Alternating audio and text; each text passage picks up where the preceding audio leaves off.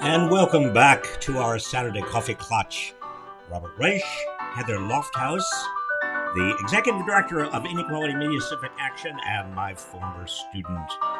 And it's a beautiful, beautiful rainy Saturday here on the West Coast. I don't know how it is there. On the best coast. On the best coast. It is the best coast. I don't know. We will fight with people on that one. I think it is the best coast. It's, I was in Ohio this week, Heather, debating Arthur Laffer. I remember love this. Arthur Laffer? Yes. A lot of people don't know who my students have no idea who Arthur Laffer Well, I know from you was. over the years. Well, did you ever hear about Arthur Laffer and the trickle-down supply-side economics? He was the inventor of trickle-down supply-side economics. And it's working like a treat. And, it never worked. Nothing ever trickled down. But Arthur, we were out in Columbus debating economics. We've been doing this for 45 years. He looks like he's 60. He's actually 82 years old. And he still sticks to the same theme. But the new part of his theme was that California is the worst place you can possibly live. Oh, does he watch Fox News too? The best place you can live, he says, is where he lives now, is Tennessee, because they have no income tax, no state income tax, and very low taxes. And I kept saying to him, but taxes are not everything, Arthur. Right, that's what I was saying. I mean, there's also, quality of life. Right. That is funny. But I love that you, two people, economists, whatever you all are, of different views, have a healthy debate. You laugh together. Well, I like him. I mean, he's weird and funny and very energetic. And I think he looks so young and acts so young because he made a pact with the devil. And that devil was, first of all, Ronald Reagan. And the most recent devil is Donald Trump. Donald Trump gave him the Medal of Freedom, the Presidential Medal of Freedom. I didn't remember that. Ew. Wow. Ugh. But anyway, it's a good segue into this week because there's a lot of economic stuff going on. Yes, can you talk us through some of it? Can I ask? Jobs report. Well, the jobs report on Friday was actually encouraging in the sense, in one very narrow sense. I mean, yes, jobs are coming back, and that's good, and they continue to come back at a pretty rapid rate. But what I look at, Heather, is wages, and wages actually dropped. Right. From the month before, from January. February wages were 0.2% increase. I mean, that's almost nothing. Teensy, yeah. And that should be good news to the Federal Reserve Board because they are worried about wages pushing inflation, pushing prices. Look, wage price inflation does not exist anymore. This is something that is, it's such a strange throwback in terms of the ideology of Jerome Powell and his colleagues on the Fed. And you look at yesterday's jobs report and you see, well, wages are going nowhere. And so don't even think about wages pushing inflation. The only thing that's left that's pushing domestic inflation is prices from big companies that have monopoly power. Right. That's it. And so what are they going to do? What's going to happen? Well, I'm afraid Jerome Powell signaled very, very clearly in his semi-annual report to Congress this past week that he is going to, and his colleagues on the Federal Open Market Committee are going to continue to raise rates. Right.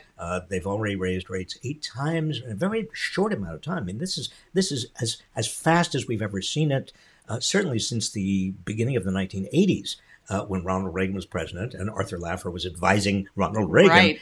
The danger here is that they're going to raise rates too fast and force us into a recession, unnecessary recession. This is and recessions. Who do they hurt most? They hurt the people who are first to lose their jobs. Yep. And those tend to be low-wage people. Right. Right.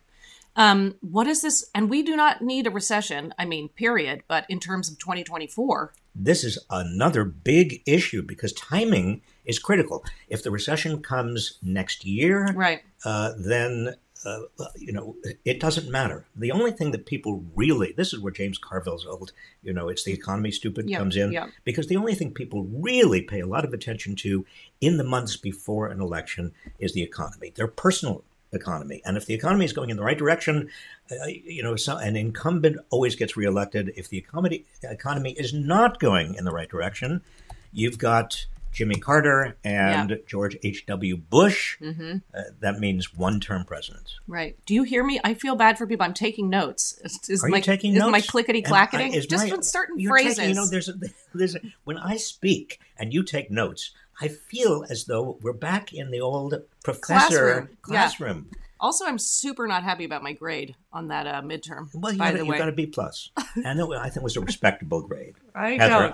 I know. I dislike that phrase. The personal economy. My personal economy. Okay. So Biden's budget. I loved your Substack this week that talked about pyrotechnics and broke down what's happening where and what it means. Can you talk to us about that? Look, let's be very, very clear. These budgets that come out of the White House. For years, ever since anybody, a lot of my students don't even remember a time when budgets really counted. They are just opening salvos. We have not had a budget in this country for years. Right. But the Biden budget, what it did was put on the table a proposal that Biden made before, but even bigger, to tax people who have incomes more than $100 million a year. You're not talking about a lot of people here. Right. And people who are also have huge wealth. And he wants to have a 25% tax. Now, the significance of this is that when you have a gigantic, and we do have a gigantic budget deficit and debt. Yep.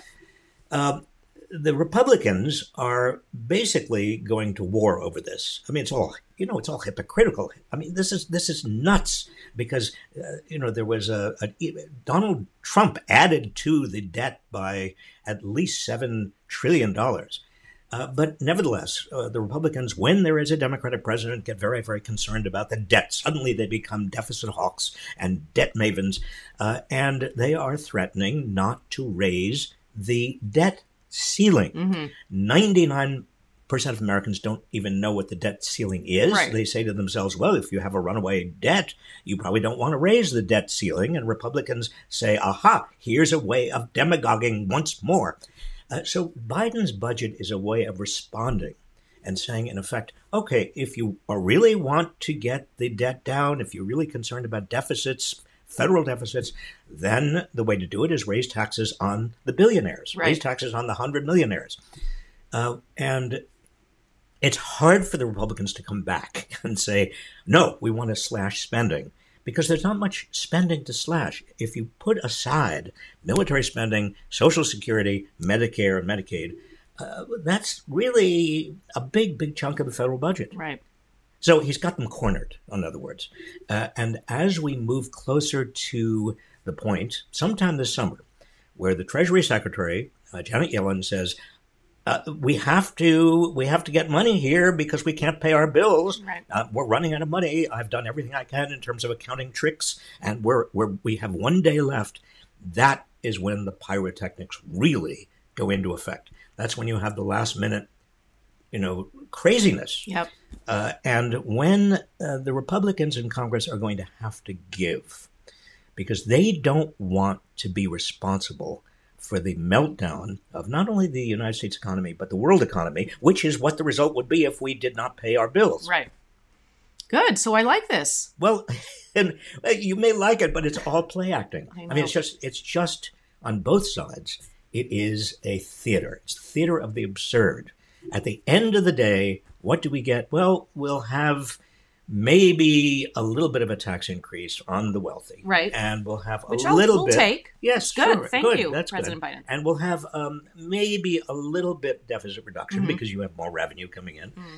And maybe Biden has a little bit of leeway to do a couple of things before the 2024 election, and the debt ceiling will be raised. Right. But it's going to be just crazy and awful and theatrical. And theatrical, but in a way that confuses people and causes the stock market to go nuts and causes a lot of regular Americans to be very worried at a time when they're already worried. Why should they have to worry about all this? So we've talked about this before, but as a consumer of the news, why is some what seems to be good economic news given to me as bad economic news, and the other way around. What is happening with economics reporters? Well, it has to do with Jerome Powell and the Fed, because besides Powell is a major player here.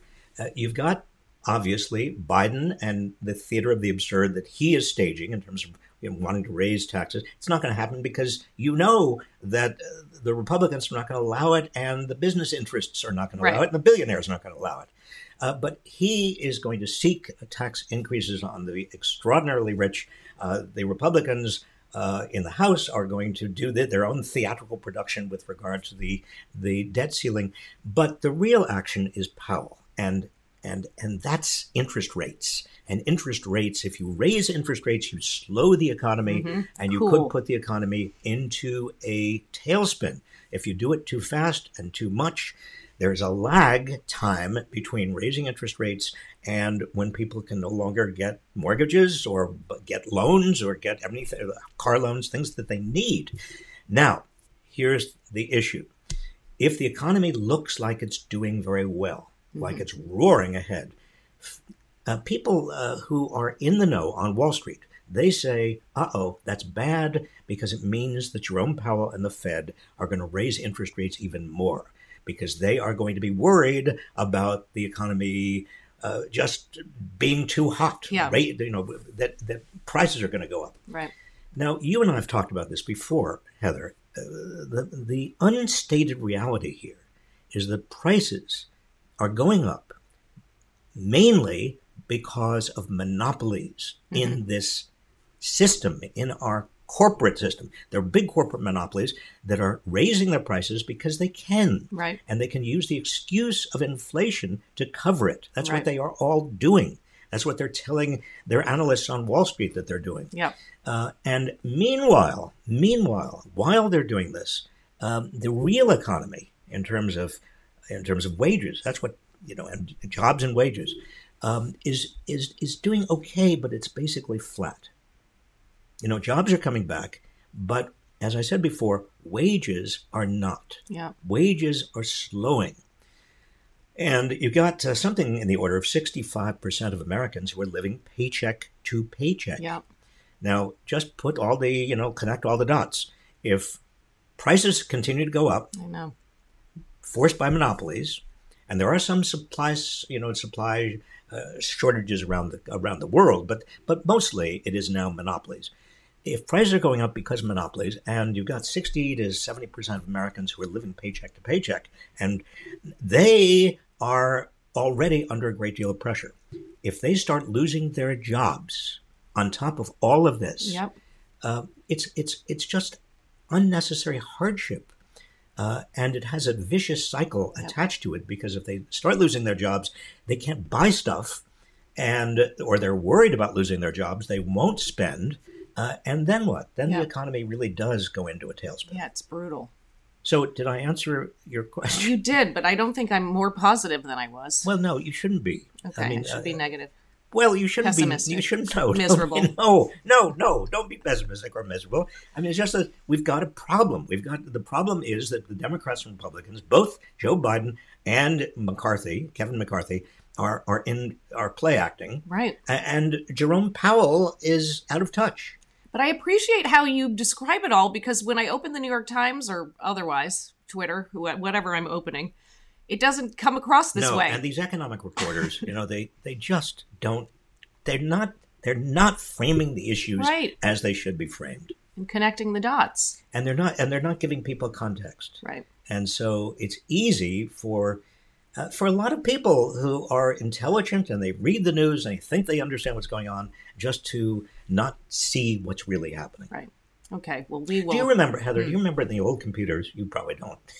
But in the old kind of laptops, and even, you press a reveal code. Yes. You remember that? Yes. Well, you press, and what did you see? My PC clone. Yeah. Lots of good stuff up there. When you pressed reveal code, yeah, you saw what was behind everything. We need a reveal code for the economy. Ooh, we do. And for politics. And that's what you and I try to do. Yeah, the title of your next book. Done. Reveal code. Nobody will remember. Politics style. Nobody. It's going to be a bestseller. Okay, so we threatened last week, promised, to have a special guest this week. Yes. And where is the special guest? I don't know. Have you seen them? Well, no, Do people I haven't remember? seen them.